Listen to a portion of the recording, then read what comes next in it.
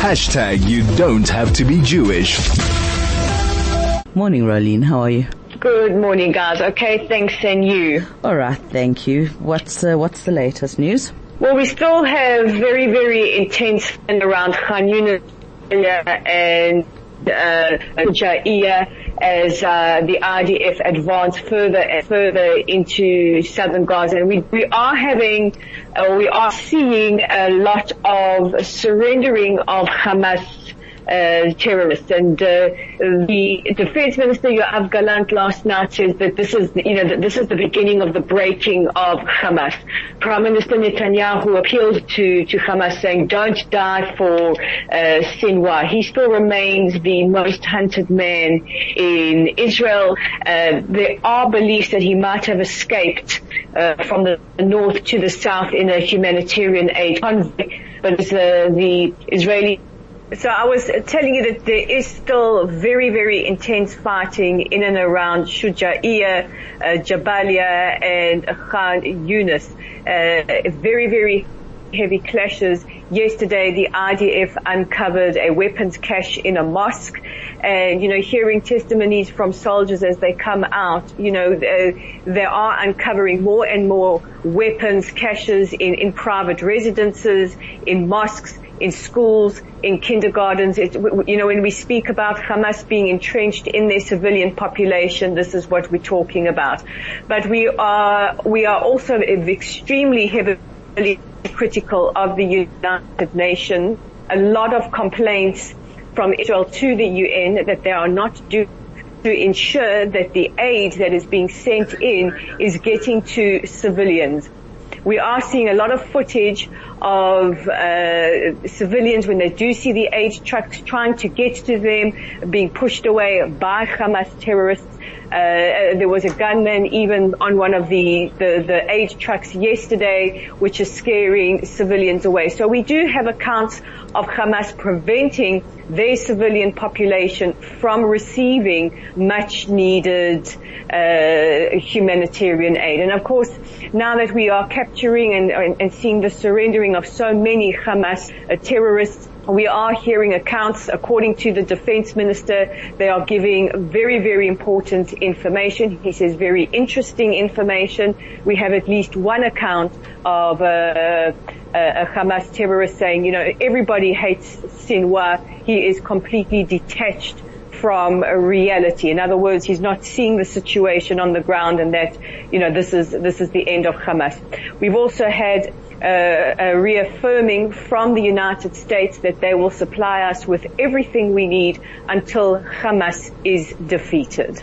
Yeah, I was actually saying earlier that the language that Biden used worried me. Just instinctively. I mean, that's part of my job, is looking at language, and words are never just words. And when, if you and our allies and somebody attacks you, it becomes a we, Rolene. It will never be a they, an us and them. And his language was very much us and them, and it does worry me.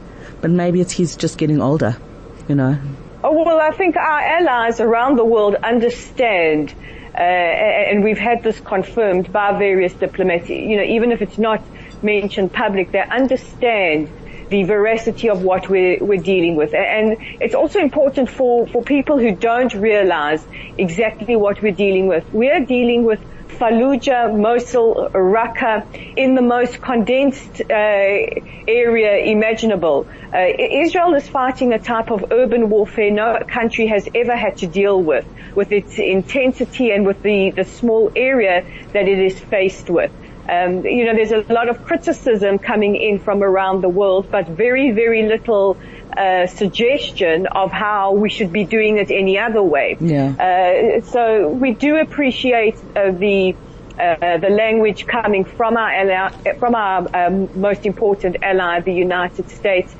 We've also had an incredible show of allyship from the United Kingdom, from Germany, from other countries who are standing steadfastly through Israel. And according to our diplomats, even our Abrahamic partners, even though they might not say it publicly, they want Hamas eradicated from our neighborhood. Yeah. What's your thought on Blinken? I mean, his language as an ally, I think has been more supportive of Israel than anything else. You know, when Blinken is saying things like, Israel, not the United States, will decide when they're done with Hamas. He has been extremely supportive. He's also spoken again and again and again against massacre denialism, which we see around the world. Apparently, even though this is the most documented massacre in history, apparently it didn't happen, according to many who just can't make up their minds whether they celebrate it happening or deny that it happened outright. But he has been extremely vocal. Yesterday, he spoke about the sexual violence, the gender-based violence that Israeli female victims suffered. He says he has never seen anything like this. It is beyond anything that the mind can comprehend. He also challenged anyone who denies the events of the 7th of October. And of course, yesterday saying those very important words, which are the strongest that we have heard from him: Israel and Israel alone will decide what has happened. And it's also a message that our war cabinet ministers like Benny Gantz have said to the world that, thank you for your support, but we will do what needs to be done.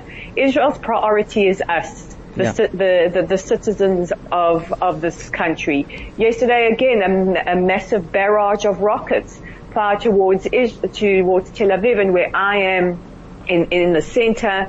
This is it's very, very intense. This takes over our lives. I was in Ashdod yesterday giving a briefing, and from Ashdod, which is about 12 or so kilometers away from Gaza, maybe more, I could hear the booms and the fighting in Gaza. That shows you just how small this area of land is and how concentrated the battle is.